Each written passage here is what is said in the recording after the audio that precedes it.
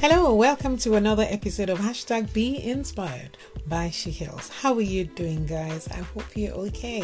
How has your week been? And how is your day going? Have you shown gratitude to God for being alive and well? I have, and I think you should too. Anyway, we're waiting for you. We need you to come join us on Facebook. And if you don't like Facebook, you can always come on the website. It's www.shereallyheals.com. You should visit it regularly or subscribe so that anytime we post, you can get it first of all. On Facebook, we have 3 active pages right now. That's the Counseling Room Share Heal Excel, where you can come share anonymously and then just read people's counseling tips, and decide to take whatever. And I also can counsel you privately. Secondly, we have the new Mr. and Mrs. Diary, which is diary of a couple who are going through life from marriage and through family challenges, up and downs. It's just reading from them every day. And the third one is She Really Heals, and that has different posts and different stuff go onto it, including this podcast, which we do every other day. Anyway, today I just want to share with you a story of a young lady I heard yesterday, and I feel that it affects a lot of young ladies in our society today, and I hope that it can bless someone and make a difference. Now, this young lady graduated from university, and while she was looking for a job, she met this young man who said, "Okay, I will offer you a job. Come work with me. I like you." So he offered her a job. Initially, it was just platonic. Your boss to a staff, no problem. Then about a couple of months later, he did ask if she would go out for dinner with him. She was reluctant because she felt, this is my boss, I shouldn't mix business with pleasure. But he was a young guy and he was single. So you know how it is. If he's single, what's the harm? And he wasn't that bad. He was nice to her anyway. So she decides to go out on a date with him. And after this date, he asked her so many questions. Where does she live? Who's she staying with? Is everything okay?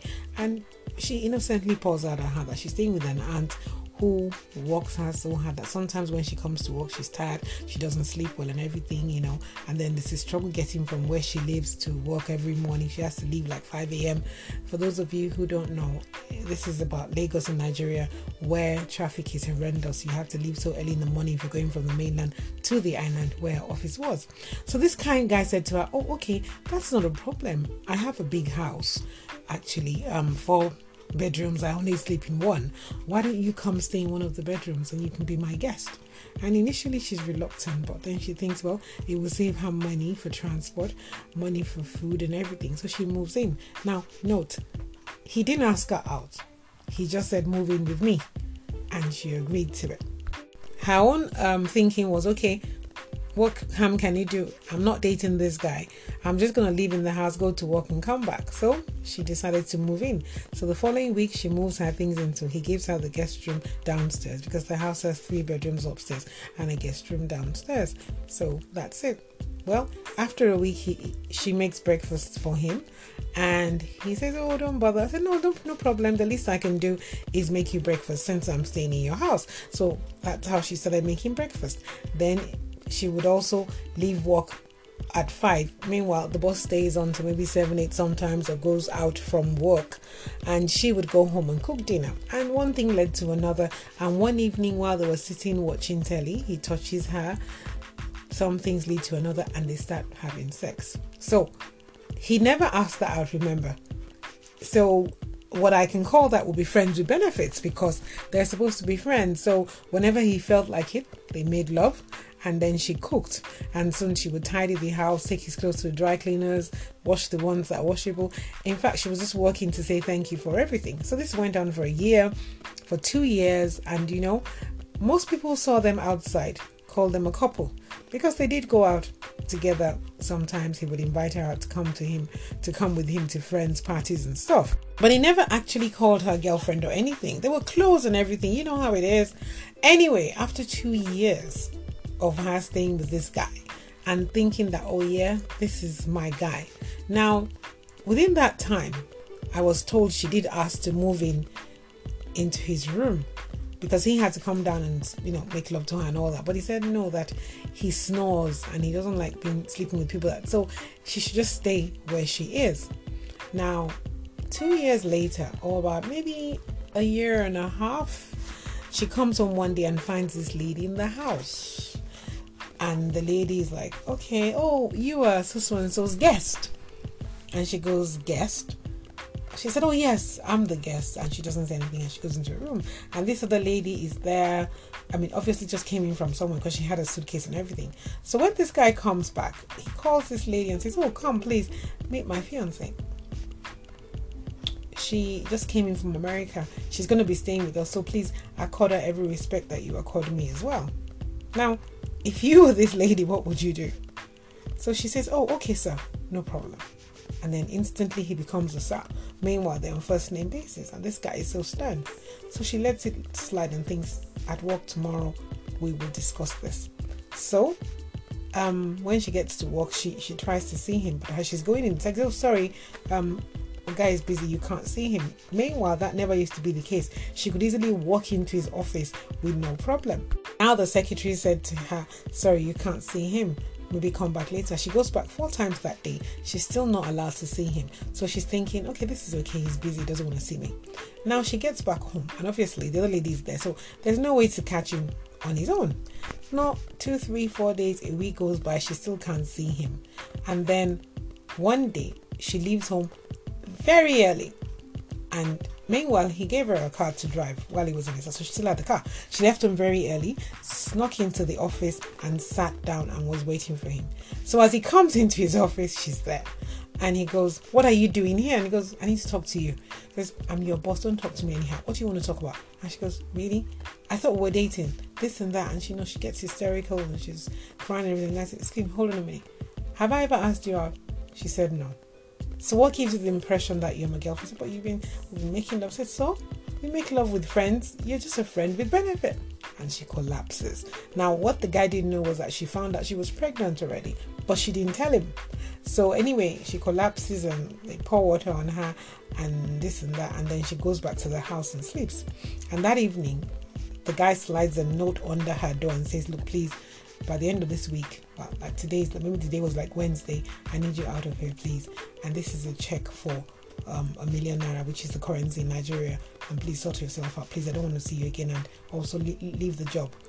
I pray you get a job somewhere else, but that's it. I think the million naira compensates for you settling back down. Can you imagine that? She's pregnant, she hasn't told him. He slides ₦1 million under her door and says, you take that and go. Anyway, she wakes up in the morning, she sees it, she's depressed and everything, and she doesn't even know what to do. She locks herself in the room, doesn't come out. The other lady is knocking and no answer, and she goes to the guy, are you sure this lady is here? And the guy says, yeah, her car is outside. I'm sure she is. That's after 2 days. Nothing happens.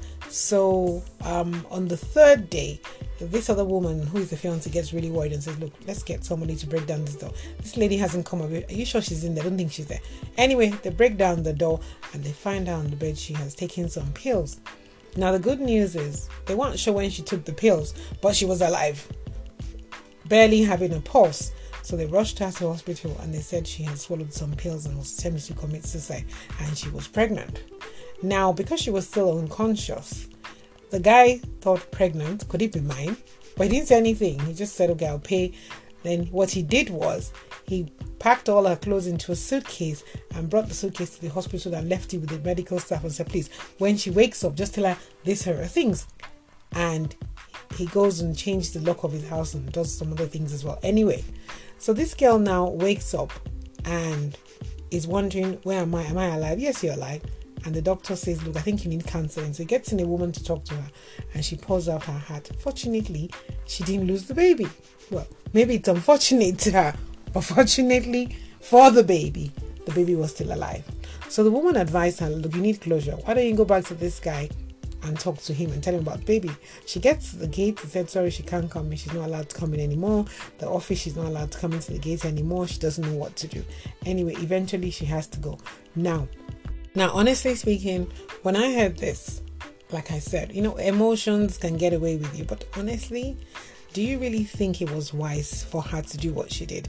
To move in with this guy, 1, 2, to start sleeping with him.